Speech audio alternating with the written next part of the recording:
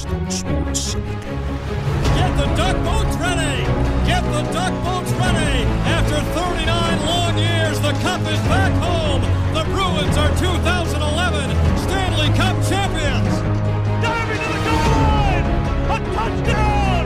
And a title for the Patriots! I can't believe it! Number 17 soon to be raised to the Raptors. Anything's possible! Anything's possible! Red Sox fans have longed to hear it. The Boston Red Sox are world champions. This is our f***ing city. Welcome back to the Boston Sports Syndicate podcast. I'm your host, Michael Travers, and with me I have two other gentlemen. Obviously, I have another one of our co-hosts here with me, Bill Travers. Bill, what's going on? Not too much. What's going on with you? You know, just I feel like it's been about 6 months since we last met, and not much has happened in the sports world. So this should be quick, easy, painless, and not drawn out at all. So for us, we'll keep it under 2 hours. Yeah, maybe, if we're lucky. And also joining us, we have third voice tonight is our not Red Sox, our Celtics, our Patriots writer, Mr. Derek McVeigh. Derek, how's it going? Pretty good. Thanks for having me on. Of course. I know Derek is probably excited because, if I'm not mistaken, you're a season ticket holder for the Patriots, right? And obviously tomorrow, this is Saturday night, so obviously tomorrow is the first game anybody can go to in over a year. So you must be excited, hopefully. Yeah, no, definitely looking forward to it, but it's just going to be weird to be in a place with 60,000 plus people. Yeah. If it's probably been a long time since any of those people have been in a crowd that large. I went to Fenway earlier this year, and that's 30,000, and it was a day game, so it wasn't even full. There might have been 20,000 people there, and that was weird. So 3 times that. I'll be at the game tomorrow too. So 3 times that. It's gonna be interesting, for sure. For sure. Do either of you guys have any opening thoughts, or I know we don't call them quick thoughts anymore, but opening thoughts to lead us off? Bill, I'll start with you. I got nothing. And it's not going to be quick. We got a lot to talk about, so let's just get right into it. Fair enough. Derek, what about you? Just looking forward to Patriots talk and some Marcus Smart talk as well. and the first gauntlet has been thrown down. Starting us off nice and early. I appreciate that. It keeps me young. Gets the blood boiling. I don't know, what is it? 45, a minute 45 into the podcast. Anyway, I do have a quick little tidbit, little nugget here. We are going to make some changes as far as the Boston Sports Syndicate goes. So if you've been following along, you have seen 5. Is that right, Bill? 5 shows. Yes. one for each team, and then one show that we were calling the flagship. That has since changed, and what we're going to be doing now is we're just going to be basically sticking to the flagship show, and we'll be doing similar to what we're doing tonight. Is it'll be Bill and myself, and then we'll have a third voice. Maybe sometimes even a fourth voice in here with us to talk about different teams, and I'm excited to get back into doing it on a regular basis, fingers crossed weekly, and so we will.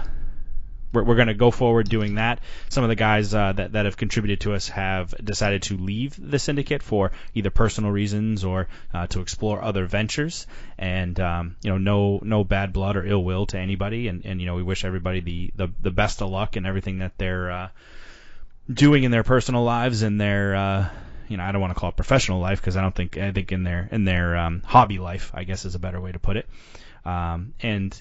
Another little side note is those other shows, out of the 4, I know that the Bleed Black and Gold show, which I myself am on with Waba Plays and Ryan Daly, aka Big Country, we will be starting our own podcast on its own channel with its own feed, and so it doesn't clog up the Boston Sports Syndicate line. It'll be its own show, its own set of hosts and whatever. So be on the lookout for that. It's coming out very, very, very soon, I would say within the next week or so. So just little show notes. But do either of you have anything to add to that, or we just got to move on? I think you summed it up well. Fair enough. All right, so where do we want to start today? So I'm going to say that the Bruins stuff today probably isn't going to make the cut because it's just not. We're not even. The last time we did a Bleed Black and Gold for the Syndicate, we covered the offseason, so it's really not. I mean, there hasn't been a ton of stuff happened since then. So we have the Celtics, the Red Sox, and the Patriots. Any preference where we start? Does anybody care where we start? Anybody want to jump into something quicker rather than wait? Why don't we start with the Celtics? Marcus Smart. Great. Been a lot. Yeah, let's go for it. So the Celtics offseason itself has been, I want to say, active. So I mean, I think the last time that we really got together and really talked Celtics, it was when they got eliminated, and then Danny Ainge moved on, and Brad Stevens got promoted. I don't even know if we did an actual podcast after Stevens moved up. I know we did a Twitch thing about it, but I don't recall if we actually did a podcast on it. Yeah, you might be right. We might have just talked about it on. We might have just talked. No. That was a. Maybe it wasn't a podcast. I don't know. Whatever. But we definitely did something about. Because I remember Derek being on and we were talking about it, and maybe it was right after Danny. Yeah, no, we definitely talked about it. 100%. I know. We did the Twitch thing with Derek and Nick. Mm-hmm. Right. Yep. Like the next night after it happened, we got something out quick. Yep. So even since then, I feel like some more stuff has happened. So they signed Dennis Schroeder, Enes Kanter. They re-signed him. They traded for Al Horford. They traded away Kemba Walker. They traded for Chris Dunn. They traded away Chris Dunn. They traded Tristan Thompson. They traded for Moses Brown, then traded away Moses Brown. Was that the same deal for the? That was in the Horford deal. Am I getting that name right, Derek? You know how I'm no better with names now than I used to be. They got Moses Brown. Nailed it. Yep, they got Moses Brown, and they traded him for Josh Richardson. He was supposed to be the big upside of the deal when Horford came in, and then a month later they're trading him away. So a lot of stuff to go over there. Derek, you being the basketball guy, I'll let you kind of give us your thoughts and they also re-signed Marcus Smart. They also re-signed Robert Williams. They let Taco Fall go, Semi Ojeleye, Evan Fournier. Like, there's a lot of stuff here. So, and a new coach. Derek, why don't you kind of give us your thoughts and takes as far as what the Celtics have done so far this offseason? Sure. Yeah. I think just comparing them to last year, I think they're going to be a better team. Like, record-wise, I think they'll be more enjoyable to watch, and I think part of that will just be because of the new head coach. Nothing against Brad Stevens, but I mean, one of his biggest criticisms over the past year is just no intensity or emotion, and does he motivate his players enough? And I don't think that's going to be an issue with the new head coach Udoka. From everything I've read about him and just hearing his answers in like press conferences and stuff, it sounds like he's an edgy guy, a guy that played in the league, wasn't like a star or anything, so really had to work hard to make his way in the league. So I think that comes through in his coaching style, and he'll get the most out of Brown and Tatum.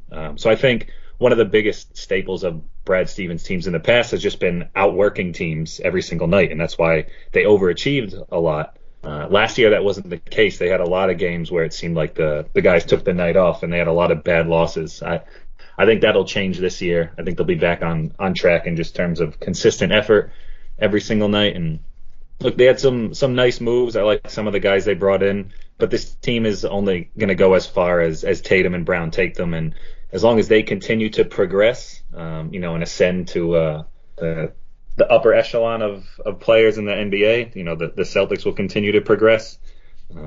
They're obviously not a championship level team, but I think they're better than last year. Bill, your thoughts? It's going to take a while to learn some of these guys. I mean, it was all wholesale changes across the board, other than Brown and Tatum and a couple of the second string guys like Pritchett, Neesmith, guys like that. But I mean, you've got, and Marcus Smart, of course, who we haven't really talked about yet. But you've got a lot of role players that have come in now, so it's going to take a while, I think, not only for us to get used to them, but for these guys to gel together. It'll be really interesting to see how the new coach handles Tatum and Brown. Those guys, I don't think they played very well together. They each shown individually, but as far as playing off each other, I think that's something that they really need to get up to that next level. And also looking forward to Al Horford, what if he can bring maybe a stabilizing influence to both of them to help get them up to that next level. I think that's going to be key for this team because they really have not had that veteran leadership. Tristan Thompson was looked at for that last year. He didn't deliver on it. Now he's gone. We'll see what Horford can do, but I think that's what this team really, really needs. And I'm also looking forward to guys like Neesmith and Romeo Langford to see if they can take that next step and progress. And Robert Williams, they also signed him to an extension, a 4-year extension. So he is the guy in the middle right now. And if he can reach some of his potential, this could be a really fun team to watch. But I think it's going to take a while for them to gel and come together. To me, it looks like all of these offseason moves were kind of, I don't want to say lateral moves because that's not the right term. But to me, I mean, I'm not the biggest basketball guy, but seeing some of the names like Dennis Schroeder and bring back Al Horford, it almost seems like their depth just got a little bit better. And then obviously they decided to build around Tatum and Brown and for whatever reason Marcus Smart. And so it just seems like that they got a little bit deeper as far as like their bench goes. You know, the 7, 8, 9 guys off the bench are going to be a little bit better than what they were this past season. The other thing that was, I don't know if it's glaringly obvious, but I'm going to say it anyway, is they got bigger. And I was reading something, I don't remember where it was from, but I was reading something the other day that last season the Celtics had like five or six players 6'2" or smaller. Right now on the roster, the only one is Peyton Pritchard. Other than that, everybody else is bigger. I understand 6'3" isn't exactly a monster in the NBA, but the overall roster is bigger, minus Taco Fall, than it was last year. So it almost looks like that they're maybe going to play a little bit tougher. I don't know, down low or around the rim, which is something that they've needed for the last 3-4 years, where they haven't had bigger guys and the ability to rebound or really out bully, even though that was the style of basketball that they were trying to play. So they got bigger, and it looks like that their depth got a little bit better. As far as even Josh Richardson, I think these are just guys that are just better than the names that we saw on the roster last year. But we were saying some of the things 100%. same things last year when they brought Thompson in and they brought Teague in. We thought that they were going to, the veteran leadership and they were getting bigger with Thompson and those things and more depth, and that just didn't pay off with either one of these guys. So I'm just hoping it's the same thing with Schroeder and Richardson, that these guys aren't towards the end of their careers and you're just picking up some more guys off the scrap heap and hoping that it sticks. Well, Teague sucked. Teague was terrible, and I don't think anybody really saw that coming because it's not like he's a superstar, but he was supposed to be a good player, a good sixth-man type player. Walker had his injury issues. Tristan Thompson couldn't decide if he wanted to be with a Kardashian or one of her friends or whatever. So it was like that dude was just an absolute dumpster fire from the start. And he made comments about he doesn't take the regular season serious because it doesn't matter to the postseason. And it's like, well, when you have LeBron on your team, maybe that's the case, but not this team. And Derek said it, and he nailed it. This team's only going to go as far as Tatum and Brown are going to take them. And are they even in consideration to be in contention to be a top team in the East? Like where are they right now? Like it just like you said, there's been so much turnover, and it's just. Where is this team right now? Who's this team's starting point guard? If you tell me Marcus Smart, I'm going to throw up and leave grab a bucket. Where is this team going? Like where are they? Where do you see them landing? I know it's a long ways from even the beginning of the season, never mind the end of the season. But are they in contention? Are they in contention with Philadelphia? Are they with the Heat? Like where are we looking? Like what is this team going to look like? Yeah, I'd say they're probably that next tier of teams in the East, which consists of a lot of teams. You have Brooklyn, Milwaukee, and then I'd still put Philadelphia up there. It doesn't sound like Ben Simmons is going to be there anymore, but that may actually help them. But I think it's those three teams, and then it's the Heat, it's the Hawks. You could throw the Knicks in there, the Celtics. A handful of teams that are that second tier. The free agents last year didn't work out. I think one thing that will help this year is that Richardson and Schroeder are just in different stages of their career compared to Teague and Thompson. Like they're both in their late 20s. Schroeder just missed out on a huge earnings potential with the Lakers, and got chump change here with the Celtics. So I'm sure he'll be looking for a payday. Josh Richardson had a good start to his career in Miami, and then things didn't quite work out last year in Dallas. So he'll be probably trying to kind of reclaim his status in the league. And I think they're just good fits for the Celtics. They're hard-nosed defenders. They play with a little bit of edge. So guys that they didn't really have much of last year. Have you heard anything? Do you understand? Because I certainly don't understand why they flipped two different players in Brown and Chris Dunn. So me personally, the Chris Dunn thing, correct me if I'm wrong, he played at Providence. He was an exciting type of player. He went top 5, top 10, something like that in the draft. Wasn't it between him and Jaylen Brown, and then they ended up taking Brown, and he get picked in the 5th round? Yeah, number 1. He was picked 5th overall.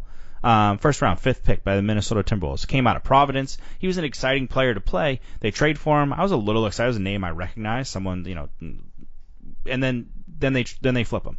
Moses Brown was supposed to be the big thing. He torched the Celtics, and Stevens saw it firsthand, and then traded for him, and then traded him out. Do you any clue what's going on with that? So I mean, the Moses Brown thing, I think he was just more a product of there was no one else on the Thunder that could play. So like if you're playing 30 minutes a night, no matter how bad your team is, someone's got to put up numbers, right? Every NBA team is putting up 85 to 90 points a night. So those stats have to come from somewhere. So yeah, he had a great game against the Celtics, but I think he was just more a product of his environment. Chris Dunn, I was definitely looking forward to. Because I'm originally from Rhode Island, so grew up watching Providence all the time. So I watched a ton of Chris Dunn as a Friar, and I just felt like he was the type of person the Celtics have been missing, like a lesser, like a Rondo type, a lesser version of Rondo, but a guy that is pass first, plays good defense, isn't gonna put up a ton of points, but he'll facilitate the offense. So I was looking forward to seeing what he could do. I know he's had some injury issues, and staying healthy has been a problem for him early on in his career. So maybe they just felt like it wasn't worth the risk, and they rather go with guys like Schroeder and Smart, who are more reliable in terms of being able to stay on the court. Interesting. It just doesn't. I mean, I can see doing it for one, but it just didn't make sense to me doing it with two players, and I don't know. I mean, maybe it is an injury thing, and I mean, Moses Brown filled the need. He's young, he's huge, plays a big game. It seemed like it was two things that the team needed, and then maybe they did a little bit better in free agency than they thought they were going to do, or maybe I don't know. Maybe they weren't expected. Did they sign Schroeder first, or did they trade for Chris Dunn first? I don't know, but maybe they weren't expecting to sign Schroeder, and then they got him, and then they had a backlog, and then they ended up moving him to get Juan Hernan Gomez. Any idea who that is? Because I don't. I mean, I've heard of him just from watching like the Olympics and stuff, and seeing him play for Spain. Yeah. He's just like a 3-and-D. I wouldn't even say a 3-and-D guy. He's just a 3-point shooter. So he'll come off the bench, and yeah, he's got good size. 6'9", he had a down year last year, and he was a 15th overall pick. He was a first rounder. So I mean, maybe there's something there. I don't know, but it just seemed odd to me. So now I'm going to let you have your glory and talk about the starting point guard for the Boston Celtics, because this is honestly, it's kind of laughable. But anyway, go ahead. Have your Marcus Smart glory. Tell me how he's going to be the point guard and his extension. Go ahead. Well, I don't have to talk about all that. It already happened. So I mean, we know he's going to be the starting point guard from day one. Look, I mean, I was nervous that they were going to consider trading him, but Udoka has talked him up since he came, and how he's a foundational piece, and he looks forward to working with him. So, I mean, so this will be Smart's first time as like the point PG number one, right? Like ever since he's been here, he's played a backseat to Kemba Walker the past few years, or Kyrie or Isaiah Thomas. Like this will be the first time he's had the lead point guard responsibilities, and maybe that will motivate him more to be more of a playmaker. I mean, he's still going to take a ton of shots and some bad shots. I think people exaggerate his poor shot selection, but that's an argument for another day. I think think this is his opportunity to be the playmaker and drive this offense, because he's done it at times in the past, just not consistently enough. I mean, and obviously his defense speaks for itself. I think he had a down year defensively last year, so hopefully, he comes back a little more motivated this year to kind of reclaim that All-NBA first-team defense status. I think this is going to be a good opportunity for him.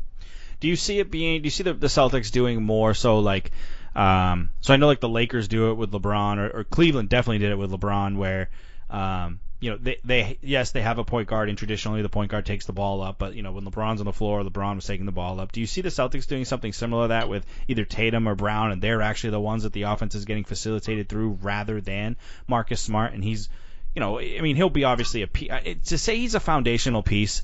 I'm just like, is it me? Like, do I not get it? Is it me? Like, I don't see it. Like, yes, he's great defensively-ish. Yes, I just don't see saying that Jaylen Brown, Jason Tatum, and Marcus Smart are your foundational pieces. It's like one of these things is not like the other. And I don't get it. I don't understand it. But do you see them doing more like, more facilitating the offense through the 2 or the 3, and letting Tatum carry the ball up and set plays, or Brown, or do you think they're still going to go with a traditional point guard type with Smart doing that? Because I don't know if I trust Smart to run and facilitate the offense. I just, snarky comments aside, I don't know if I trust him to do that. So I would say I think there will be, something to what you said. I think they'll let Tatum, maybe not so much Brown. I think Tatum has more playmaking ability than Brown does. So I think you'll probably see him bring the ball up a lot. And we've seen him do it a ton, in the past, especially last year when he's out there in the second quarter, with four bench guys. I mean, he's the one bringing it up and running the offense. So I think they'll definitely see a lot of that. I think you'll see it, whether you want to see it or not. You'll see a lot of it with Smart too. Smart led the team in assists last year. He had a career high in assists. I mean, it's right around 6 assists per game, which isn't a ton. But I mean, they need someone to run the offense. So I think him and Tatum will kind of share those responsibilities. Tatum's definitely that's his next step, is becoming that playmaker, and he did it at times last year. I don't know if you watched any of the Olympics this summer, but he looked pretty good, for Team USA. So hopefully that he continues to build on that and just gain more confidence. Now he'll have better players around him, at least a few more better players around him. So maybe he'll be a little more likely to facilitate and find open guys. But I think that is the next step in terms of progression for Tatum, is becoming that playmaker. Bill, you have anything to add? I just think that in today's NBA, I don't think the point guard is the only guy that handles the ball like it used to be years ago. They spread it around. You got the guys with the different skills. I mean, you've got somebody like Tatum who's 6'10", talking about him bringing up the ball. Guys that big never used to handle the ball just down low. So, I don't know if that's as important, but the one thing I'd be looking for with Smart is, if he is running the offense, will that take him away from shooting as much as he has in the past? When he was off the ball, if he's got the ball in his hands, is he looking more to facilitate and not taking those shots that, rightly or wrongly, that we've been criticizing him for in the past? Yeah, I just look at Smart as the kind of guy who just is like, oh, I'm going to get a shot. Oh, here's a shot. Oh, I'm going to shoot. Oh, I'm going to shoot. I'm going to shoot. I'm going to shoot. Maybe that changes where he's, where he is going to be the quote unquote point guard. But I also don't believe in his ability to get guys their shots, and that's what a good playmaker does. I just think, I know he's not a point guard, but I think like Jimmy Butler. Like Jimmy Butler facilitates the offense in Miami, and he's it's the same thing like Tatum. He's a small forward, he's a 3-2, but I just don't see Marcus Smart doing that. And the thing about the point guard position now is, it feels to me like point guards around the league are one of two things: elite playmakers or 3-point shooters. And to me, he's not either one. To me, he's there for his defense, and that's what he should be there for. And I don't know. I still think he's better suited for a 6-man bench type role. But I'm clearly wrong if they think he's a foundational piece. And but I don't know. I think it's going to be interesting. And I guess the last thing I want to talk about the Celtics is the return of Al Horford. I think this was one of the more surprising things to me was them trading for him back. I felt like, I don't know, I just felt like that chapter in his career was over. I mean, clearly it's a leadership type thing, but do you think he's going to have an impact on Tatum or I mean, you have to assume that's the thought process, that he's going to have an impact on Tatum and Brown, maybe even Smart from a leadership standpoint, and this is more of a long play than the short game here and getting a talent in here. It's more of a locker room type play. Thoughts? Yeah, I think I definitely agree with that. Sorry, Bill. No, go ahead. Yeah, I would just say I would agree. I mean, I think he'll be able to provide some on-court value, but I think his biggest value will be in the locker room and off the court. I mean, he's the only guy on the roster right now that's over 30 years old, so they haven't had that veteran presence in the locker room since he was here, a few seasons ago. And he played with Brown, he played with Tatum, he played with Smart, so all those guys are familiar with him. He's been around, I don't even know, since I think 2007 he was drafted. So, this will be his 15th season or 14th season. He's been in countless playoff games. I mean, he knows how to win in this league. I mean, he's never won a championship, but he knows he's a true professional, knows what it takes. So I think he'll be a huge help to guys like to Brown and Tatum and take a little bit of that responsibility off them, where I think, being the leaders last year kind of wore on them a little bit because they just weren't ready for that role. So having that veteran like Horford in the locker room to help navigate in, an 82-game season is going to be a huge help for them. Yeah, I don't see him getting much more than 15 minutes a game playing time, if that, at his age. If Robert Williams can stay healthy. Is he your starting four right now? He's got to be, right? Probably. So you're starting four. Yeah, you're power forward. Could be, yeah. I mean, it depends on if they go with two bigs or what type of offense they're going to run. Yeah, I feel like he's always been slotted as a center, but he's not really a center. He's an undersized center. Yeah, right. That's how I feel like he's made for the four position, the power forward position. But who else do they have at center right now? Who would be the next guy behind him? I mean, the Time Lord has trouble staying on the court. Kanter. So. Yeah, Enes Kanter. That's right. You've got Kanter. Yeah. Yeah, I thought there was another big somewhere in there that they brought in too. They got that guy Fernando from Atlanta in that Chris Dunn trade, but he's not huge. Oh yeah, Bruno. 6'9". Yeah, it's the same size as Al Horford.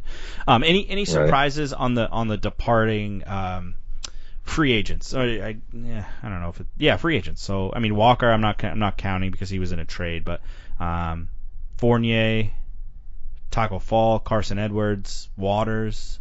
Did Ojeleye get traded or did he walk? I think he walked. Any surprises there? Any of them? I guess really it's Fournier. Did that surprise you? What surprised me was after he signed with the Knicks, then he turned around and said he really wanted to stay with the Celtics. These guys, they really want to stay, but they're lured away by more money. If you really wanted to stay, sign a lesser contract so you could stay with the team. I wouldn't. Never works that way though. Yeah, but that's also, I feel like that's just saving face. I don't know. I don't buy that anyway. Yeah, you're right. If you wanted to stay here, you should have stayed here. It shouldn't have been. You shouldn't have signed. Actually, it was a sign and trade, so you technically got traded too. They always do sign and trades, but that's just so they can get the max salary slot. I think this broke my elastic. I think ultimately, the Celtics team should be exciting to watch. I mean, it's an entirely new team, new coach, new general manager, sort of. I mean, new to the position, and I think it's going to be. I think hopefully it's going to be an exciting team, and hopefully I feel like if they start hot and they gain some confidence, they can be in the conversation. And I'll probably watch the first couple games and then forget about the Celtics because the Bruins will start. But anyway,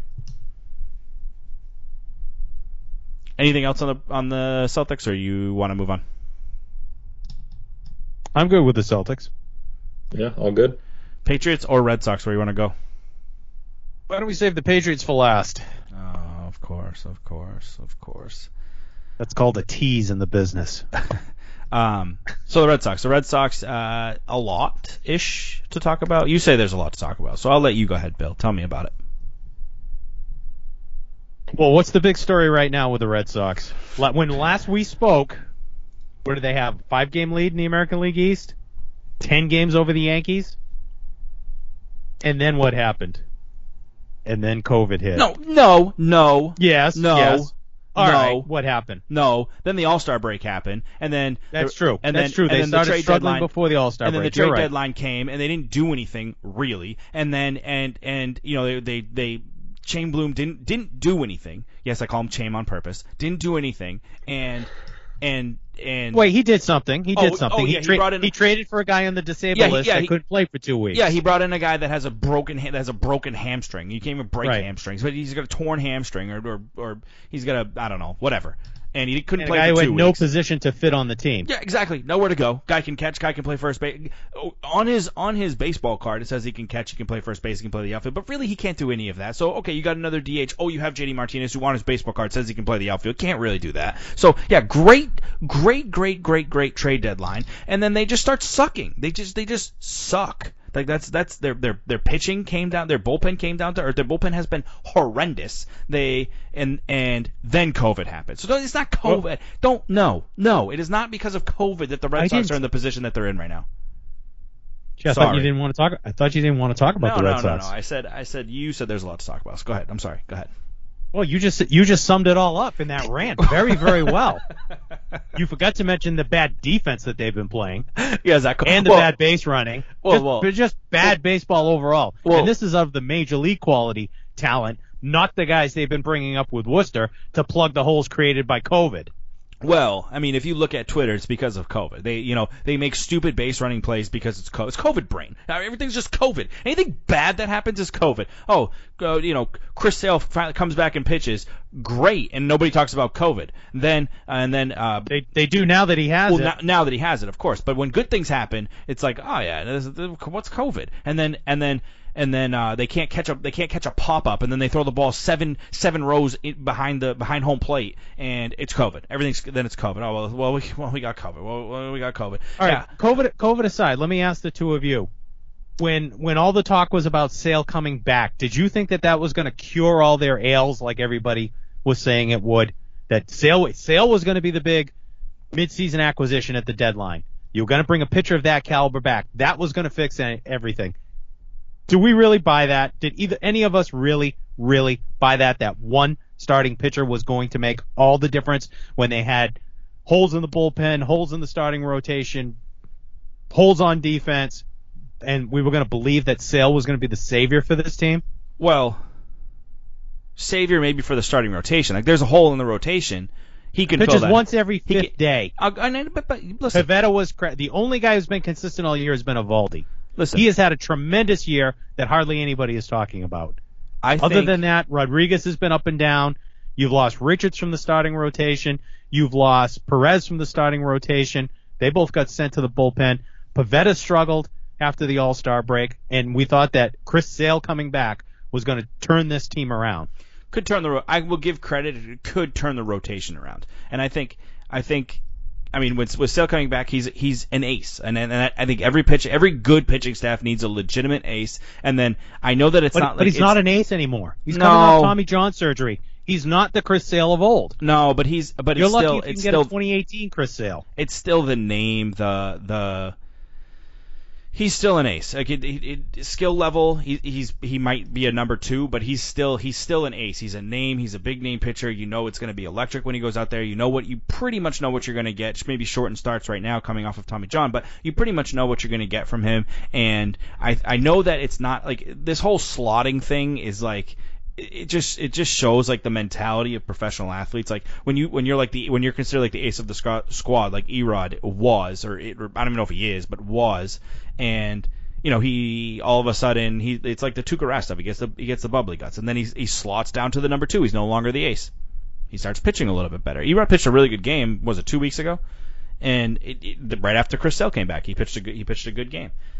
So I think Sale could have been a help to the bullpen, to the team. Not even close. You don't have a first baseman. You don't have a second baseman, really. You don't have an outfield. You don't have you're missing a center fielder. Like No. For the team, no. For the rotation, maybe. That's where I land on Sale. And I love Chris Sale. The only way he helped the bullpen was Richards moved to the bullpen and pitched pretty well out of the bullpen for a while. Yeah, but you need more. That was the only way that you need a lot more. You need more. And then when COVID hit and you lost Barnes and you lost Taylor, Darwinzon Hernandez was out with an injury. Sawamura got knocked out with COVID. I mean, those were basically your 6th, 7th, 8th, 9th inning guys. And they suck. And they were all gone. Go ahead, Derek. You were going to say something? I was just going to say with Sale, I mean, I definitely didn't expect him to be like the savior, and I'm surprised he's pitched as well as he did, or as he had so far. I thought there would at least be some, bumps in the road along the way because it's been so long since he pitched. Now, I mean, he doesn't look like the Sale of old, obviously not, going 7-8 innings every night, but I mean, he's coming in and going a solid 5-6 innings every night. The one start that he didn't last as long was because of, I forget, was it Devers that made the error? I forget. It was someone made a big error and kind of opened the floodgates. No, it was Verdugo dropping a fly ball in the sun. Oh, right, Verdugo, right. And then there was right. That game we had a couple of those, yeah. Yeah, that's the play. That's the game against Tampa that ended like 15-14, and the Red Sox had about 10 errors that game. But anyway, and blew a 7-1 lead. Right, yeah, 7-1 lead with Chris Sale pitching. You think that's an automatic dub, but no, not with this team. But they just really love playing for this manager, and that's why they play above all of their skill levels. It's because they love playing for Alex Cora. Alex Cora is a difference maker. Okay, he's the reason that they went to the Worlds and won the World Series, and everybody just loves Alex Cora. They love playing for him. That's why they elevate their game. It's just. I can't say enough good things about Alex Cora. Hashtag sarcasm. Get that puke bucket back out here. I think initially that was the case. I think that's why they got off to a good start. What I think happens with him after a while is his arrogance rubs off on the rest of the team, and they think they can just show up and roll the balls on the field and go ahead and win. And that doesn't work in the major leagues. Is that Alex Cora? That's not like they weren't playing well because of Alex Cora. They were playing well because their pitching was doing well. Like Josh Taylor went 100 innings without giving up a run or something, whatever it was, 50 whatever it is. 20. What did he go? 30 appearances without giving up an earned run, something like that, like something stupid. Something like that. Come on, Josh Taylor. So because Alex Cora, because of Alex Cora, Josh Taylor did that. Because of that, Nick Pivetta pitched outside of his mind for the first 2 months of the season. Like, they were also hitting the ball too. Yeah, it's just, which was something they didn't do last year. Martinez had a big turnaround. Devers had a good bounce back. Martinez was allowed his binky video in his video. So that's what that is. Devers is Devers. Bogarts is Bogarts. Like those guys, you should expect them to play well, and they did play well. Devers was decent last year, and so was Bogarts. Like it's so really it's Martinez. So it's Alex Cora, not his iPad. So come on, like give me this Alex Cora stuff. Just give me a break. Alex Cora and Marcus Smart sit next to each other on the train for my hate. Like that's it. It's stupid. I can't stand Alex Cora. Derek, go ahead. You were trying to speak again. I gotta stop. You were trying to speak again. No, I mean I was just. I think Waters kind of found its level, and it kind of goes back to the trade deadline, and just Bloom clearly had a plan in place and didn't want to deviate from it. And it's a shame too, because maybe if they had added a couple of these pieces, then maybe this team would be a little bit closer to Tampa Bay and not clinging to a wild card spot, which I'm not even convinced they'll hang on to given their schedule the rest of the way, and the way Toronto's playing. Currently, they're playing a lot better than the Sox and the Yankees, and Seattle and Oakland are right on their heels. So I would not be surprised if in the next month or so we see the Red Sox fall out of the wild card spot. I almost expect it, honestly. Like I really do. Like I almost expect them to miss the playoffs, and it just to be, I don't know. I think. Like I wouldn't be surprised, I guess is what I'm saying. Is if they fall out of the I mean, what do they have, a game and a half lead, and It's nothing. There's so many teams chasing them, and I think the teams chasing them are better than them. The Yankees are better than the Red Sox. The Blue Jays are probably better than the Red Sox. Oakland is probably better than the Red Sox. I don't know about Seattle, but I think as we record this, they're all within a game and a half of each other. I'm looking at one it way right or the now. other. The Red Sox are a game up on the Yankees, and then Toronto's a half game back on the Yankees, and Seattle is a game back, and Oakland is a game and a half back. Three of those four Right. teams are better than you, and there's only 2 spots. And there's only 3 weeks left in the season. no, the Yankees have Well, not there's been. still 3 weeks left in the season. The Yankees so a lot have can happen. The Yankees have not been playing well, and they lost Garrett Cole. But I don't know. I mean, I wouldn't be surprised if the Red Sox or the Yankees don't make the playoffs. Here's a better question: do either one of those teams? Okay, we'll start with the Red Sox. This is Boston sports. I don't care about the Yankees. Screw the Yankees. Do the Red Sox deserve to be in the playoffs? Do they deserve to be that? If they win the number 1 wild card team, okay, maybe. Do they deserve that second wild card spot? Do they deserve to be in the playoffs at all with the way that they've played for the last 3-4 months? 3 or 4 months? That's the entire season. The way 2 they months, played 2 just months, just 2 before months. the All-Star break, no. But they had a big enough cushion to survive it. I'm going to make a bold prediction. I'd rather go the other way. I'd rather start terrible like Toronto did and then come on strong towards the end of the season. Like I'd rather. But Like, wasn't that like they'll Colorado? have to do that now. I mean, you look at a team like Chicago; they've got such a big lead.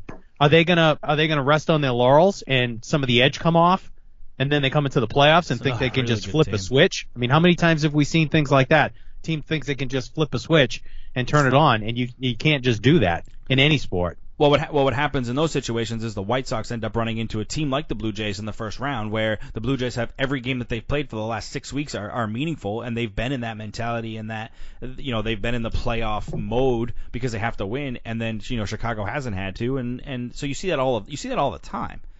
But I'm saying You're making my point. That's no, I what know, I'm saying. I'm agreeing with you.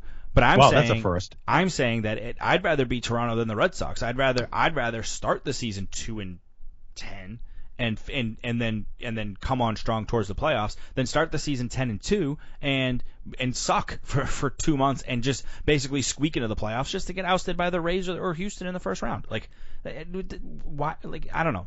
So do they deserve? Yes or no? Do they deserve to be in the playoffs?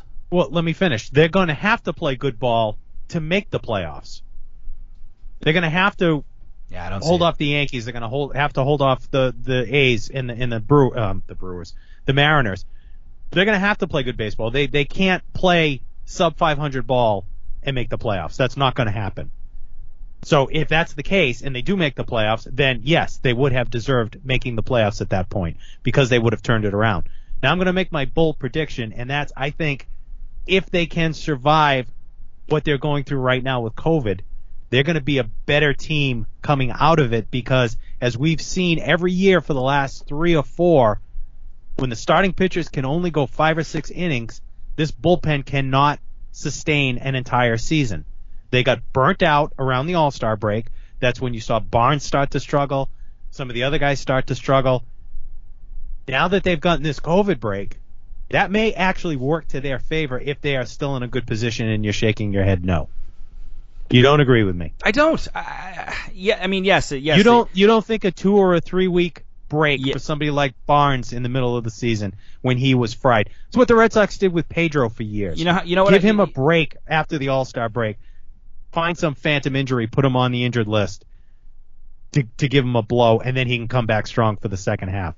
It's going to be the same thing for the entire bullpen practically, with the exception of Ottavino, who may have COVID now. I don't know. I haven't seen any updates in the last 5 minutes. I just don't. Maybe. I mean, maybe it's gonna be a blessing in disguise that the whole team got COVID. But that's no. Because if that's the case, then you have to harp on Alex Cora for overusing the bullpen for the entire season, and that they needed a break before they burnt out the bullpen, and then they got saved by COVID. So what was what was Cora supposed to do? Make the starters go 6 or 7? I don't know. Have better pitching. That's I don't know. Well, that's on Shane Bloom. That's not on Cora. Cora can only put out the guys that he's been given. Storm into Shane Gang's office and Shane Gang. Yeah, and storm into his office and make him get you some better pitching. Make him go get you a starter at the trade deadline so that you can have like it's just like look at what the Dodgers did at the trade deadline. Are you kidding me? They literally got everything that they got every piece that they needed. They didn't even need a shortstop, and they went out and got one of the best shortstop in the game and moved him to second base. That's what a team that's in contention is doing, and then you're getting Kyle Schwarber, who has a ruptured hamstring and has no position. Like, huh? No, you're right. Huh? He did it. He did a hard. I mean, I was on the Bloom bandwagon. I liked what he was doing up until that point, but I can't believe that he wanted to hold on to all of his prospects at the trade deadline and not give any of them away. And we spent so much time talking about Jarren Duran. Jarren Duran. He was the future. Mm-hmm. The dude came up and could not play. He can't hit. Got exposed. Couldn't hit. Couldn't field. Can't take a decent route to a fly ball. Can't play. Well, I'm not gonna say he can't play because he's better than me. But it's just like, just wait for Duran to get called up, and then Duran gets called up. It's like, wait. First of all, why even call him up?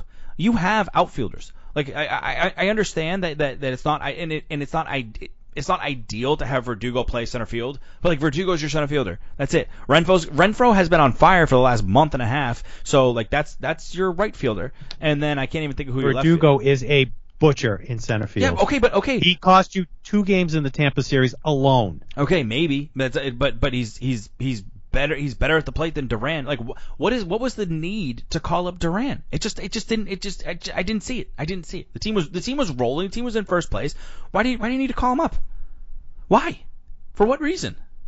There was no reason. You just wanted to call him up because you were getting pressure to have him be called up. Like okay, have Verdugo play left field, have Kike play center field. Oh wait, we need a second baseman, so Kike's gonna play second base because you don't have a second baseman. Kike's gonna play every position on the damn field because you. Like other than where he normally plays, like it's unbelievable. Like the thought process that you can just plug and play guys. Like it's relying on guys that have no track record, no proven track record, and it worked for the first month of the season. That I think that the hot start that the Red Sox got off to was the worst thing that could have happened to the Red Sox. Because they had to make decisions at the trade deadline, and they made the wrong decision. They were in a position where they could be right there with the Rays right now.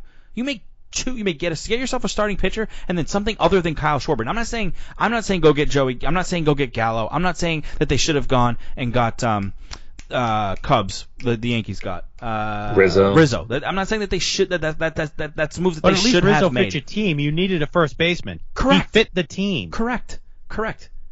Absolutely. And you get Schwarber? Like Schwarber's been good. Like, don't get me wrong, he's been good. But once he got on the field. And I feel like you also could have done more. You could have got Schwarber plus. Like you could have. Like there's no reason that you couldn't have gotten Schwarber plus. There's no reason that the Dodgers can get Scherzer and Trey Turner in the same deal and you can't get anything. You get nothing. I feel like this trade deadline was a good one too. Like there were a lot of people who moved. It was nuts watching all the guys move around. It was incredible. It was so many people changed teams, and then obviously Scherzer and Turner was the biggest thing of all. And I'm not saying that the Red Sox should have done that or even could have done that because they're And then you talk about Bloom and wanting to keep his farm system. I thought the farm system sucked. I thought that this farm system was bad. I guess he's added pieces. I get it. He's building a farm system, but they still suck. The farm system still sucks. Like is that like why are you being connected to what is this guy Ort? Like why do you have this personal connection to Bobby Dahlbeck? Like now he's also been good, but like you couldn't have moved Dahlbeck to get yourself a legitimate first baseman. You couldn't have traded some other guy in the minor leagues that you just picked up. To get a better starting pitcher, you couldn't have moved any of those pieces. Not everybody in the minor leagues is going to be a major league player someday. Of course not. You have to use those guys as trade chips as well. Yeah, and that's part of what your farm system is for. And if he had brought in enough talent that he could have used some of those players to bring in major league ready talent to help this team out. Bring in a bullpen arm, and I'm not talking about Hansel Robles or Austin Davis. Yeah, you could have. You definitely could have brought in other pieces. You have depth in your organization now. You have pieces in your minor league system that you didn't have at the beginning of the season. So you did your job to rebuild it. And remember, this is what I said when he took the job. I said he built teams through the draft, through prospects, because that's what he had to do when he was in Tampa Bay. You know what I always say? This is the Red Sox. You don't have to build a team like that. You as the Red Sox general manager need to take on the thought process of the Yankees or of the Dodgers, who both made huge moves at the deadline to improve their team. And where did the Dodgers GM come from prior to going to the Dodgers, to LA? Tampa. Where did he come from? Okay.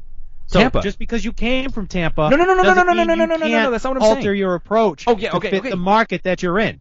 I'm agreeing with you. What I'm saying is that when he got brought in, that was my thing, is like he did this in Tampa, but Tampa builds teams differently than the way that the Red Sox should. And I mean, they don't, because they just don't spend. I don't want to say they don't spend money, but we've been down this road. Well, speaking of don't spending money, it seemed like they didn't want to make deals either, so they didn't go over the luxury tax, which I don't understand because they reset last year. So why was there a need to stay under the luxury tax this year? Is John Henry in over his head in Liverpool? Is there a problem somewhere else? No. They just want to stay under it. They want to keep charging $15 for a hot dog, and so that and people keep going. They keep going to games. Like it's our fault. It's us. We're dumb. We're the dumb ones. We just keep going, keep supporting this habit. Stupid. Derek, you haven't said anything. Are you still awake? You there? You sleeping? I'm still there, taking it all in. Just taking it all. We forgot the biggest news of all at the trade deadline. Well, I want to hear, Derek, what are your thoughts on the conversation that's transpired? I just think overall this season is shaping up to be like the seasons of old, right? Where they jump out to a big lead and then it slowly disappears in the summer and then ultimately ends in disappointment and collapse in September. And, COVID is not the reason that they're plummeting. It's not helping right now, but their poor play over the previous month is the reason they're in the position they're at. And now COVID's making it harder because now they're decimated and they're playing. They just got off a series with Tampa Bay. They're in the middle of a series with Chicago. They've got 3 in Seattle coming up. They've got the Yankees coming up in a week and a half.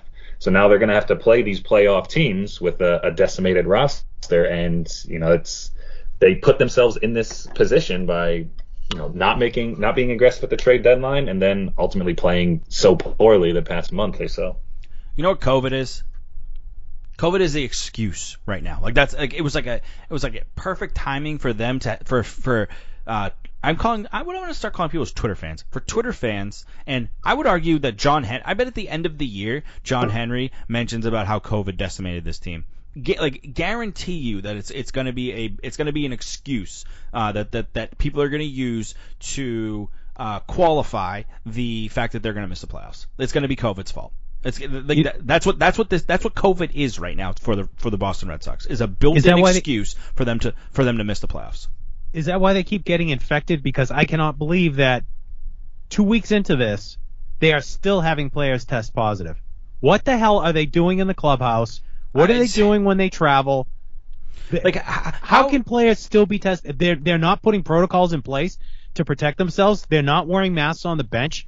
What are they doing that these guys are still testing positive? How did they, after 3 or 4? Because they have to be up to 10 guys. How many guys are now? 11. So 11. They're in double digits.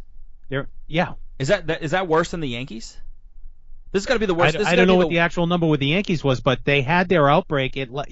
What did they go? 4 or 5 days with guys testing positive? Then that was it. There were no more testing positive after that. Bogarts just came back. He wasn't even one of the first guys to go out, and he was out 10 days. So you're into your 3rd week of guys still testing positive. It's amazing that after 3 or 4 guys tested positive, that they just didn't everybody just get dressed at home and come straight to the ballpark. That's no clubhouse, just everybody's out on their own, do your own thing and show up and wear the masks and it's amazing that they haven't. And it's amazing that Major League Baseball hasn't penalized them in any way. It's amazing that and how are teams that they're playing against having guys testing positive for COVID, or is it only internally inside? I haven't heard of any. I haven't heard of any. I haven't heard of anybody in baseball other than the Red Sox testing positive. That's the other thing that blows my mind. Is they just had a series with the Rays and the Indians, and they played the Rays 7 times in the last 2 weeks. Any of the Rays players get it? Not that I've heard of. So what is going on here? I'm telling you, it's just a built-in excuse. It's just. I mean, I'm not saying it's not real. Obviously, it's real. But what I'm saying is, it's it's just it's going to be what they point to. Well, if we didn't have that COVID infection, we would have made the playoffs. As the Yankees get into the playoffs and also had the same COVID infection, and it just happened earlier. But so it's just that's how I feel. Well put. It's just Yep. That's it. But Alex Cora is such a good manager That's the name of the episode. He's got this COVID thing under control. He's such a good manager. I mean, he's really handled, like, this is what would make a good manager to me, is that a couple guys get COVID and then you handle it, like you manage it. All right, speaking of him and the COVID thing, did you hear the claims by Hunter Renfroe? Yeah, that MLB said to stop testing the Red Sox players. And did you hear what Cora said when he was asked the question? No. He basically said, I can get a test whenever I want. Okay. Is that answering the question? So can I. What is it, like, what? That was his answer. I can get a test whenever I want to keep my family safe. Okay. So can I. Like, so can, what? I can't stand this guy. Basically, he sidestepped the question. Yeah, of course. Oh, of course he did. Of course he did. Because if he didn't mention every player's wife and mother's name, then he's really irrelevant. That's like really, like, it's unbelievable. Unbelievable. I can get tested whenever I want. Of course you can, moron. So can the whole country. What? Somebody directly asked him if Major League Baseball asked him to stop testing, and in his stupid brain, he probably thought that by saying that he was proving the fact that they can get tested whenever they want, that they are able to get tested, and thinking that that was the answer. That was a good. He probably thought he probably gave himself a high five off camera. Yep. Good job, Alex. All right, let's move on to the Patriots. I'm the best. Unless Derek has any last-minute thoughts on the Red Sox. Got nothing. I got nothing. Sorry, we kind of torpedoed that segment. I'll take blame. I torpedoed that segment there and just had to get the Red Sox stuff off. I knew the COVID thing was going to set me off. No, I'm blaming Derek for the Marcus Smart stuff. He started me off early. Let's talk Patriots. I mean, anything happening with them? I'm not gonna do it. I'm not gonna fall for it. I'm not doing it. I'm pulling. Yes, something happened with them. Cam got COVID, and now Cam is no longer on the roster. Cam didn't get COVID. Cam didn't get COVID. I'm sorry. Cam broke protocol and gave Mac Jones the opportunity to steal his job, and Mac Jones stole his job. So obviously that's going to be the first topic of conversation. Derek, your thoughts on Mac Jones stealing the job from Cam Newton? I was surprised. I mean, I thought eventually Mac Jones would be the guy, would take over for Newton, ultimately because of poor play at some point throughout the year. I didn't think in a million years he would actually win the starting job in training camp, because I didn't think it was an actual competition. I mean, all Belichick talked about all offseason and all camp was that Cam Newton was our starting quarterback. Even after they drafted Mac Jones, he said, Cam's our starter, and he never immediately labels someone as a starter. He's always like, well, we'll see what happens in camp. It's a competition, and the typical Belichick talk. But he was adamant that Cam's their quarterback, and then cut day comes and Cam's no longer their quarterback, and the future is now. So I mean, Mac Jones certainly played well. I mean, it was preseason, but he certainly gained respect of his teammates and his coaches. So I'm interested to see what he can do, but surprised that he's going to be doing it so soon. Bill. Yeah, I was not only surprised that Mac Jones won the job, I was shocked that Cam Newton was cut. If Mac Jones was going to be the quarterback, Newton wasn't going to be here. Why not? Because Newton's not going to back. You paid him $3.5 million guaranteed. Newton's not going to be a backup. Egotistically, he's not going to be a backup. It still shocked me that he was cut, leaving Brian Hoyer as your backup. Yeah, and it surprised me that Mac Jones won the job outright in camp, because it looked like, from all accounts, he had the better grasp of the offense, made the better throws, but I didn't believe that Belichick would start him out week one. Give him some time to settle in once the games started for real. And you know how you've got that first month of the season that they use basically is to get the team all together, find out what you are in that first month of the season. And with Tampa Bay sitting there in week 4, I figured that would be the spot. At least get Newton through there. Then maybe they'd switch over to Jones, not give him the keys right from day one. So that shocked me. And then to not have if he should falter, and not have Newton as your backup, you just have Brian Hoyer. That to me is walking a little bit of a high wire. Well, here's the thing. That Newton was great by any stretch of the imagination. I'd seen enough of him last year. But do we want to see Brian Hoyer as the starter? No. Well, here's the thing. If Mac Jones falters, and to me, as most rookie quarterbacks do. To me, now the Mac Jones thing, he's going to be your starting quarterback unless he gets hurt. And if he gets hurt, then you can always re-sign Newton. Because if he's still out there. Newton's going to wait until a starting quarterback gets hurt, and that's when he's going to sign because he's not going to be a back. Cam Newton's not going to sit on the sidelines. There's no way that he goes and sits on the sidelines. So if something happens like what happened to Dak, and the Cowboys need a starting quarterback, or the Saints need a starting quarterback, or the Colts need a starting quarterback because Carson Wentz gets hurt again, then that's when he's going to go sign. But he's not going to be a backup he's not going to be a backup for anybody. I don't think he needs to. I just don't think. Who was it a couple years ago that said that they were going to go into the booth and then someone got hurt and then Jay Cutler. He was going to go into broadcasting, and then the Dolphins offered him the starting job because someone got hurt, right? And so then he went and played for the Dolphins. I think Cam's going to do the same thing. He might not go into the booth, but you know what I mean. He's going to sit and wait, and when a starting job comes up, that's when he's going to come out.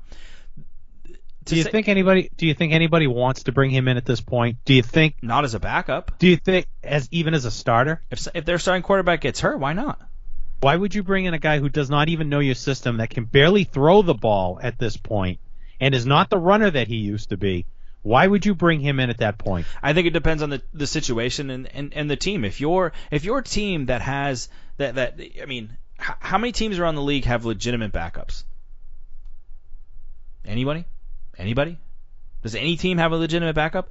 What do you call a legitimate backup? Someone who you feel can step. Maybe the Packers. So somebody like a Mitch Trubisky in Buffalo. Okay, yeah, perfect example. Somebody like that. So if Josh Allen gets hurt, then Mitch Trubisky will take over and Cam Newton won't go there. If Aaron Rodgers gets hurt, Jordan Love will take over and the Packers will stay with him. Baker Mayfield gets hurt. Who's the backup in Cleveland? No idea. Maybe there's I'm just saying, if your backup, if Mac Jones gets hurt, would you rather Brian Hoyer or Cam Newton? Cam Newton. So that to me, that's he can be a Band-Aid. He can go and be a Band-Aid for a team. Now, if you're completely out of it, that's the other thing. If you're if you're 100% out of it and your starting quarterback gets hurt, okay, maybe it's not worth it. You use your backup. But if you're a fringe team, there's no reason why you shouldn't go out and sign Cam Newton, in my opinion. I think the biggest tell for me was Washington is a team that needs a quarterback. Ron Rivera was Newton's coach in Carolina. Not interested. Yeah. Not interested in bringing him in at all. Well, that could be... What does that tell you? Who is their quarterback? Yeah, exactly. Fitzpatrick. Oh, Fitzpatrick. Oh. Fitzpatrick and Heineke. Fitzpatrick's better than Cam Newton. I wish the Patriots had brought him in last year. He's better than Cam Newton. But the Mac Jones thing. You both said you were shocked by it, and I think I was too. I think it was I don't know if shocked, but it's definitely surprised. But at the same time, Mac Jones was probably the better quarterback in the preseason. Mac Jones, from all accounts, I wasn't at training camp, but from all accounts and practices, but he was the better quarterback. So to me, Belichick looked at it finally like he looks at every other position. This kid, even if Newton is a little bit better than Mac Jones or has more experience than Mac Jones, the trade-off wasn't worth it. Mac Jones said the drop-off in the offense, if Newton was better, wasn't worth it. So they cut Cam and they bring in the kid and let it make it his team from week one. I think making it his team from week one is better than faltering, having Cam Newton falter for 4 weeks to start the season, and then you just hand it off to the kid and say, here, try and win this team over as they're losing, as Newton can't figure it out or gets hurt or whatever, and they're 1-3 going into week 5. Try and win that locker room over now, kid. No, I think that they looked at it and said that the talent drop off is not far enough for it to matter. I think the Cam Newton COVID thing helped Mac Jones here, obviously, and you listen to the wide receivers talk about him, the guys in the locker room talk about him. Seems like he's bought in. I saw a thing the other day. His girlfriend helps him run plays in their backyard. Like, this kid's like he's bought in. He's bought in. Why not give it to him week 1? Why do it to him in week 4 when the team's 2-2, 1-3, maybe 0-4? And then you hand it over to him, say, hey, try and win this locker room over. Try and win this fan base over. All right, so there's a difference between us. What you're saying, I agree with you. But what you asked was, were you surprised? Oh, I know. Yes, we were surprised that Belichick did that. I was too, and then I thought about it and just ran off all of those things I said. And I said, well, you know, it's really not that surprising.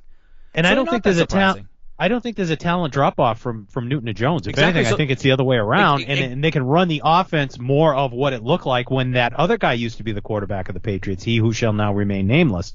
If I hear They could freaking run a Mac lot Jones more to of Tom that Brady playbook. comparison, I'm going to lose it. Hold Do not on. make I'm me not hate this kid before comparing he them. even does. Please don't do it. I No, am I'm not comparing them. I'm not saying and that you. that is not fair to Jones. What I'm saying is he can run more of the offense that McDaniels had Correct. in place previously. Correct. He's more of a pocket passer. And Yes. he looked good at the line of scrimmage. And that's the thing that I have my issues with Brady, but the guy's floor general is, I don't know what it's called in the NFL, but in the NBA it's a floor general. He's unbelievable at doing that. Mac Jones to me was the same thing, hitting quick slants, hitting the running backs, reading the line of scrimmage. He looked very confident. He looked good. He looked good. And I mean, But teams are also not scheming against their opponent like they will in the regular season. sure. So that's the next step he's got to make, is being able to read these things and getting shut down. Now, I think what's going to help him tremendously is the running backs that they have. They are still going to be more of a running team. And Jones is going to throw the ball when he has to. I don't see them coming out and slinging the ball all over the field, especially with the cast of wide receivers that they have, which Nelson Aguilar is probably not going to play the first game. So that even got thinner than what we thought it was going to be. So they are going to be a run-heavy team, and when they do throw, it'll probably be to the tight ends And the backs. and the running backs. Yeah, my question was, were they surprised? Yes, I was surprised, and then I really thought about it, and I said, no, it's really not that. The only surprising thing is what Derek said, where Belichick came out and said, Cam's our starter, Cam's our starter, Cam's our starter, Cam's our starter, and then turns out, well, he was lying the whole time. But I don't know. I think that he was probably he looked at it logically and said, you know what? Here's the thing. Week 4 might be the only reason to have not started him, to not do that to him, to not have him have to play against Brady in his home stadium, and that might have been the only reason not to. If the Bucs are on the schedule this year, is it really even a conversation? I don't think. I think that's really the only thing that I'm looking at. That might be a tough spot for him. But other than that, to me, it really makes sense. It really does.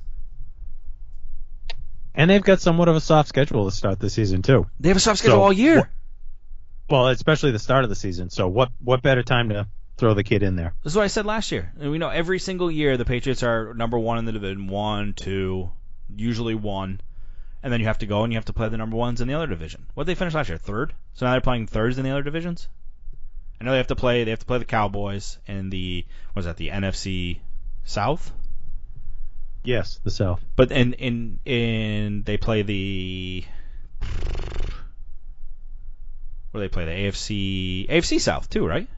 No, they played the AFC South last year. Oh, they did. So they play the West. I'm sorry, no, they played the AFC West last year. So that's the South. So this year they're playing the South. The Titans, the Colts. So then they play the 3rd place teams in the other division. So that helps their schedule in my opinion.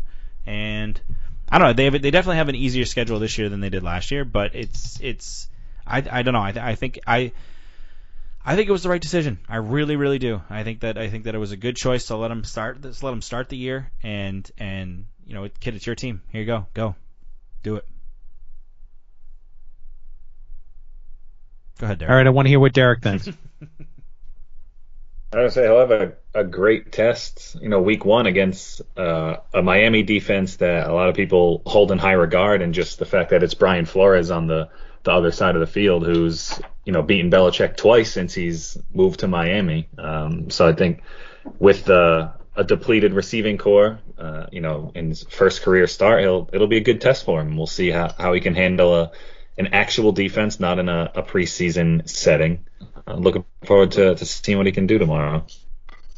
Yeah, I am too, and I think, I mean, like I said, it just seems like it was the right thing to do, to say, here, take the keys and, let's go, let's do it, let's figure it out together. I mean, Cam had 6 games or whatever, 7 games, 8 games, whatever it is, more than Jones has in this offense, and it just didn't.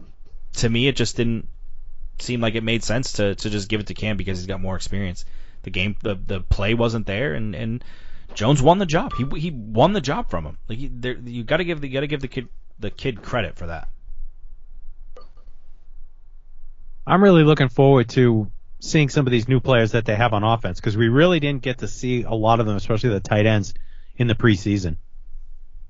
Really looking forward to see what they went out and spent all their money on, and how it's all going to come together. It's going to take some time, I think, just like what I said with the Celtics. It's going to take some time for this team to gel and come together. But I think the offense can be a very productive offense if Jones is even the field general that you think he is. And I'm really looking forward to the defense too. I think that's the biggest thing, the jump that this team needs to make from last year. Now that they have a guy like Hightower back, Van Noy's back, Josh Uche has made a huge jump from his rookie year. So if they can hold on with Gilmore out in the secondary, I think this team can be really good on both sides of the ball. That brings up another reason why it makes sense to let Mac Jones take it from week 1. I hadn't even considered the fact that both the tight ends are new to the system. All of the wide receivers are basically new to the system. So if you're going to learn the system, you're all learning it together. That makes even more sense to hand it to Mac Jones and let him start it from there, because you got Henry for a couple years, you got Smith for a couple years, Aguilar for a couple of years, I believe, and who's the other one? The kid from San Francisco. Bourne for a couple of years. So why not let them all go out there and learn it together and do it all together? Don't they have a rookie running back too? Like another young running back that. So it's basically Stevenson. All of your skill positions are learning the offense together. So it's not like Newton has it's not like Newton was in the system and all of these other guys, like the Brady Edelman thing, and Brady just winked at Edelman and he knew what to do. Like that wouldn't have been the case with Cam or Mac. So why not let Mac build that rapport now, and who knows, maybe it makes sense in the long term too. 2 years from now, him and Hunter Henry get the little wink thing that Brady and Gronk have going on. Who knows? I'm not saying that's going to happen, but why not? That makes even more sense to let him take over and start from week 1.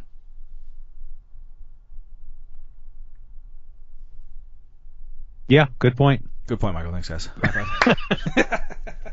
Thanks for taking my point and running with it.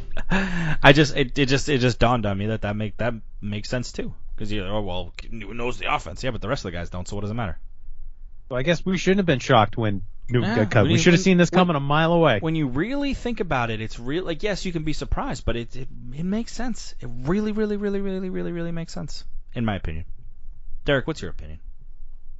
Yeah, it definitely makes sense when you think about it, because that's how Belichick has operated since he's been here. He hasn't been afraid to, make surprise cuts and release veterans if someone behind them is playing better. I mean, think of all the big names that he's either released or traded away. I think just I'll say it again, the most surprising thing to me was that he was so adamant that Cam was their starter, to kind of go back on that. If he had said all, camp long that, it's an open competition and, we're going to give it to the guy who plays the best, then I wouldn't have been as surprised.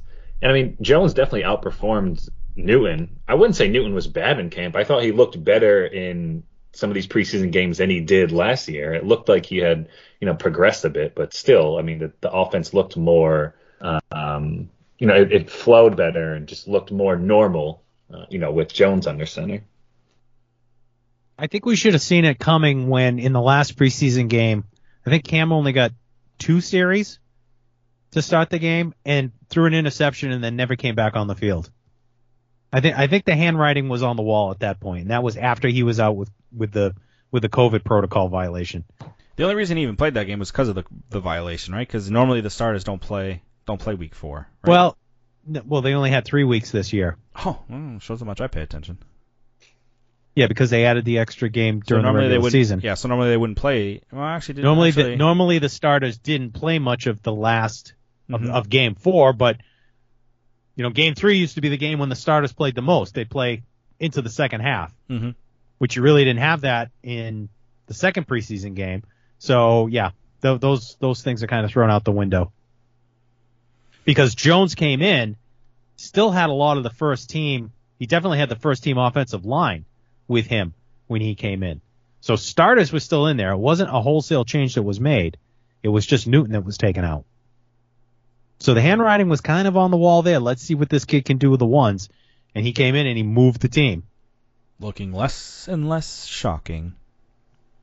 When you really dive into it. See, you gotta take an analytical look at things. You can't just take them for face value. You gotta really dive in. That's what we do here best at the Boston Sports Syndicate. Next level. Next level thinking.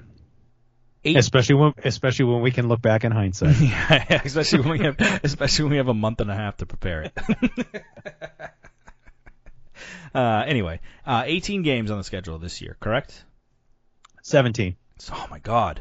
18 weeks, 17. Yeah, that makes sense. There's a bye week. 17 games on the schedule this year. I think they're going. What was it? 10 and 13. What was James's take from last year? 11 and 14. 11 and 14. more likely this year to go 11 and 14 than last. Just where do you think they land? Let's assume health, and assume Gilmore comes back. Where do you have this? What do you see their win loss? Divisional? Where are they going? I think they can win 10 games. Yeah, I think they can win 10. Compete for a wild card spot. I still think Buffalo's better and probably going to win the division. But I think their schedule's soft enough. They made improvements on defensively. I think they'll have to win a lot of games ugly, low scoring. But I think, they've got a talented defense. When Gilmore comes back, assuming he does that, I think that makes them elite. They can be one of the best defensive units in the league with him out there. If he's playing up to his caliber. So I think they're competing for a wild card spot.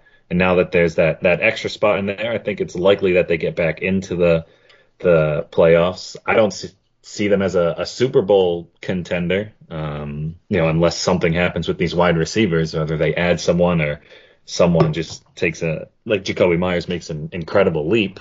But I think they're going to be much better than last year. I mean, they won 7 games with the crap roster they had last year.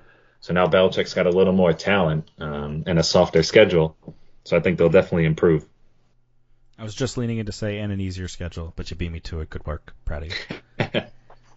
Bill, what do you think? Yeah, I got to go along with Derek. I see them 10 or 11 wins, grabbing one of the wild card spots. I don't see them knocking off Buffalo. Buffalo's just got too much talent. Think they have any chance to do any damage in the playoffs? You've always got a chance once you get there. That's what Bill Parcells used to say. Okay. I think it's just a matchup thing. I mean, where they match up against. I mean, we saw what they did last year against Kansas City. So, there's only that one bye now. That one team gets a bye, so they did pretty well against Kansas City. They beat Baltimore last year with the crap team that they had.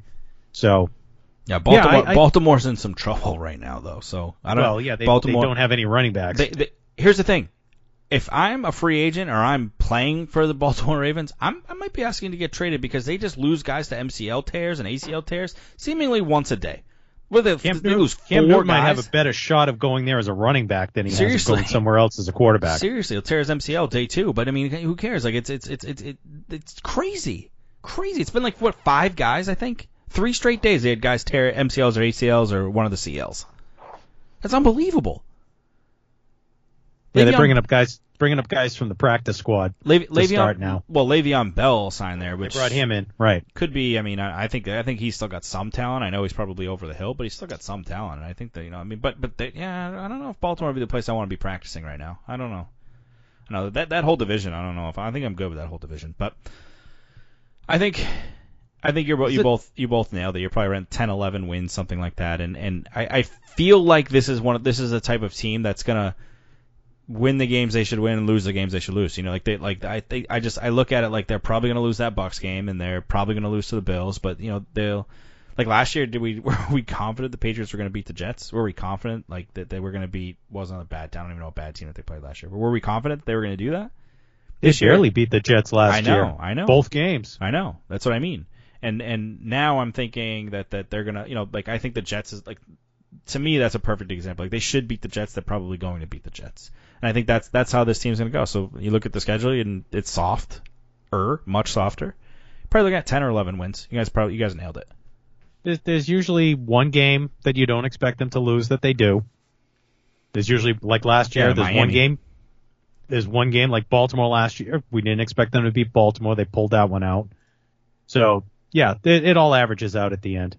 The division games are always tough. I wouldn't be surprised if they lost in Miami, if they lost lost at the Jets. Wouldn't be surprised if they lost both games to Buffalo. At the Jets? No way. They play at the Jets week 2. No way. Wouldn't be surprised. They also have a rookie quarterback. No way. Yeah, so do you.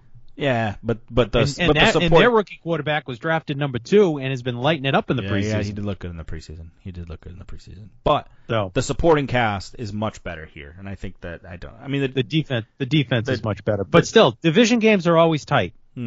Even when the Patriots had powerhouse teams, they still had tough division games with the Jets, no matter how bad they were. So I'm just saying I wouldn't be surprised. Other than the Bucks game, what games do you guys have circled on your schedules? Dallas, especially after watching that game Thursday night. Definitely looking forward to that. Especially it looks like Dak is, progressing. I mean, I thought he was going to have to knock off some rust the first month of the year, but he looks like he's in mid-season form already. Yep.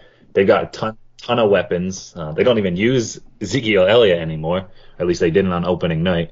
So I think that, other than the Bucks game, I think that game I'm looking forward to. And Cleveland late in the year. That'll be a good kind of mid-season test for them. Cleveland, especially with the injuries to Baltimore, Cleveland's probably the favorite in that division. Haven't we been saying that for the last few years though? That Cleveland's going to come up. Cleveland's going to come up. When is it going to happen? They had a good year last year. They had a good year. Yeah, they had a good year. Were they a wild card last year? Yes. Yeah. Barely. In Kansas City. Yeah. But I mean, I would just say I'm all set with that division. The Steelers, the Browns, the Ravens, and the Titans. Is that right? Titans are in the South. Bengals. Bengals. Nope. Like I'm good. Like that. Like I mean, even the Bengals are going to compete. Like that. I'm good with that division. I'm all set. Give me the South with the Colts and the Jaguars and the Texans. But nope, I'm good. I'm good in that division. Derek, as a season ticket holder, do you use all the games or do you split them with somebody and you go to half? No, we go to all of them. I realize this is a dumb question to ask you, but it's not a dumb question to ask a season ticket holder. Are you going to the Bucks game, or are you going to sell your Bucks game and pay off your season tickets for this year and next year? So, we have 4 tickets, so it's me, my brother, and my parents, and my dad and I are going to go. My mom and brother are trying to get us to sell the tickets, so we're like, you guys can sell your own, we'll go, the 2 of us, you guys can make your money. Yeah, I mean, you could make thousands, especially if you hold out, assuming, Brady will probably, assuming everyone is healthy, they could both be 3-0 in that week. I mean, if you held out and tried to sell your tickets the week of, I mean, you can make multiple $1,000s per ticket. You'd pay off your season tickets for this year. I mean, I know you've already paid for them, but you'd recoup your. Honestly, you probably could recoup your season tickets between that and the Cowboys game for the next 2 years. Legitimately, you probably could. The home schedule for the Patriots this year is unbelievable. The teams that are coming in here it's just you have the Dolphins. I mean, obviously the Dolphins, the Bills, the Jets, the Saints, the Bucks, the Cowboys, the Browns, the Titans, like that's and then the Jaguars, which you say the Jaguars, but they've got the number 1 overall pick in Trevor Lawrence. So like that's an unbelievable home schedule for the Patriots this year. As a fan with season tickets going to the games, I mean. Yeah, lots to look forward to. Yeah, a lot of good games. I got a comment on the schedule, if I may. Go. They got a tough stretch, week 10 through 13. Their bye is late this year. It's week 14.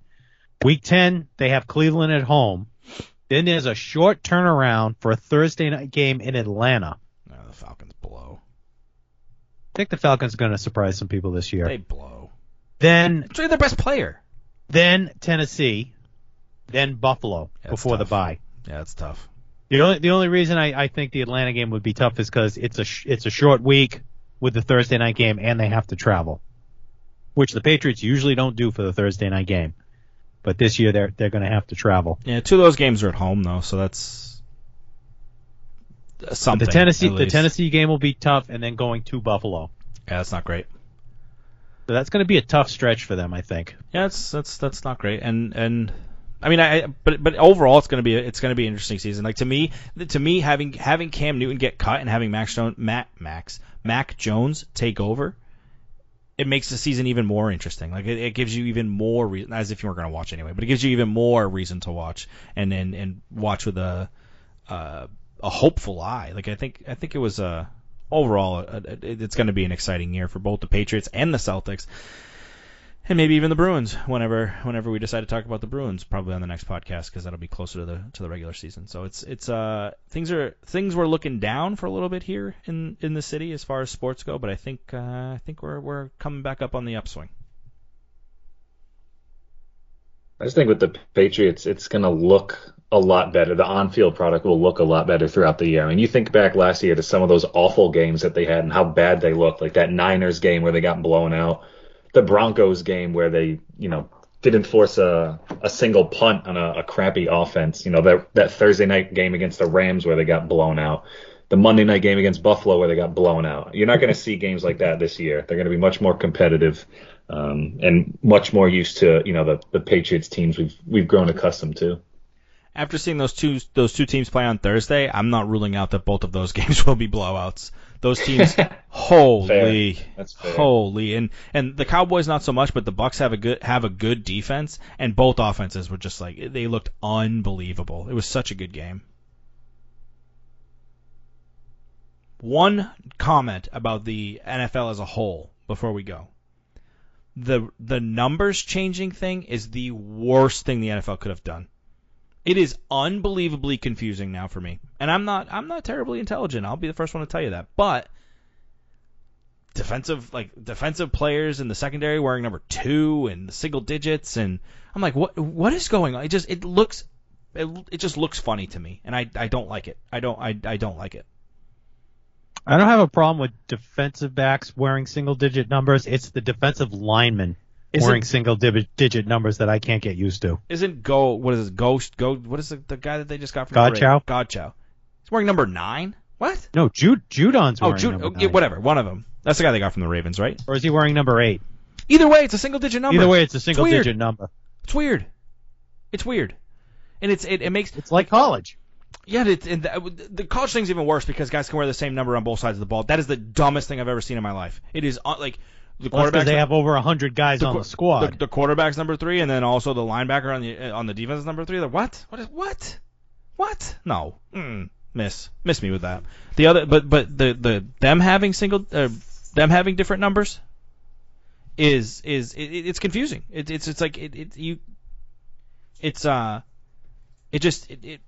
I don't know. Like it just like to me it's tough to tell. Like someone makes a tackle, you're like, oh, what a play by the lineman, secondary, good play, defense. Like it's just I don't know. Like I don't know every guy in the entire league, so it I don't know. It made it easier to decipher who's what for me, the casual guy.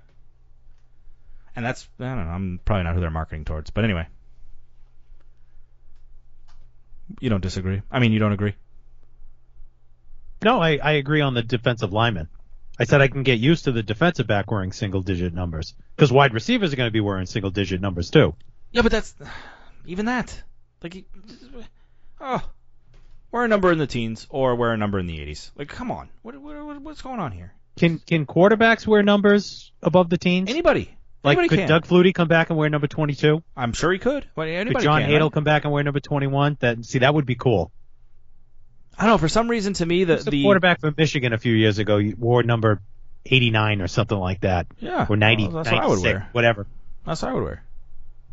But it just, I don't know. Like, to me, that structure of the number thing was kind of a cool thing that the NFL did, and it made everybody recognizable. And you knew, this guy's either a linebacker or a lineman. And then now it's a free-for-all. It's an absolute free-for-all. And did N'Keal Harry change his number? Number 1? Oh, yeah, changed it to 1. What? Can you wear 0? Is that a thing? Can you wear 0? I don't see why not. Double 0? There have been guys that have worn 0 in the past. Let's just get crazy. You know what? Let's just get crazy. I think that Mac Jones should wear 110 this year instead of 10. 110. Let's make it 110. You're like Benito Santiago and wear 09. Yeah, let's get... Yeah, remember him? Yeah, that's stupid, too. That's stupid. I don't know. It's something stupid to get mad over, I guess. Wasn't that Fubu? 05? 05. Yeah, Fubu. Yep. Yeah, but that's a clothing company. It's not a freaking uniform. Not yet. Anyway. Derek, what are your thoughts on the numbers? It's just going to be hard to relearn everyone's number. I mean, watching the preseason, I'm trying to figure out who that was, and it's Jawan Bentley. It's like, oh yeah, he changed his number. Oh yeah, he changed his number. Mm-hmm. That's just going to be the hardest part. But I mean, it is what it is. It's just a jersey. Yeah, no, I don't disagree, but it also just makes it if you're watching let's just pick 2 teams, the Chargers against the Texans, and then. I think it's easier to pick out who's making plays and whatever by the number, I don't know, branch that they wear. Right. Yeah, I think it's easier. I don't know who they are. I don't know who's in the secondary or linebackers. I guess by looking at them you might be able to tell, but I don't know. I guess it's probably something stupid to get mad over or not to get upset over, but I just like it the way that it was. I don't know. I don't see why I had to change it, but that's me. You're getting old. You don't like change. That's the first sign. You don't like change. You're not wrong. Not wrong, Derek. Derek said Al Horford got drafted in 2007. Was that 14 years ago? My heart just sank into my chest. That's when you know you're old. When guys are old in the league and they start retiring and you remembered them when they played in college. Yeah. Not great. Nope. Not great. Anyway, anything else you guys want to talk about or cover before we head off? Let me see. Where are we? We're over an hour and a half, so so much for not having much to talk about. Well, I said it would be a little time consuming. So, but we knew that. We knew that going into it. Everyone was ready. So, Derek, any final thoughts? I am out of thoughts. I'm thoughtless. Wow. Well, enjoy the game tomorrow and enjoy the season as you make your way to Gillette Stadium for the year. And don't forget to touch base with me tomorrow if you are around. I'll be there to do a little tailgating. So feel free to Sounds like a plan. To come by. And thank you for joining us and in the first episode of kind of the reboot of the Boston Sports Syndicate podcast. So we appreciate you being here. Yeah, happy to be on anytime. Bill, anything you got? No, I will be watching the game from the comfort of my couch tomorrow. Listening, probably. I will. Tony Romo be doing the game? Probably not, huh? No, not anymore. Those days are over. We're not going to get as much Tony Romo as we used to. It's a blessing. Oh, Jim! I don't know. We'll find out after the break. Anyway,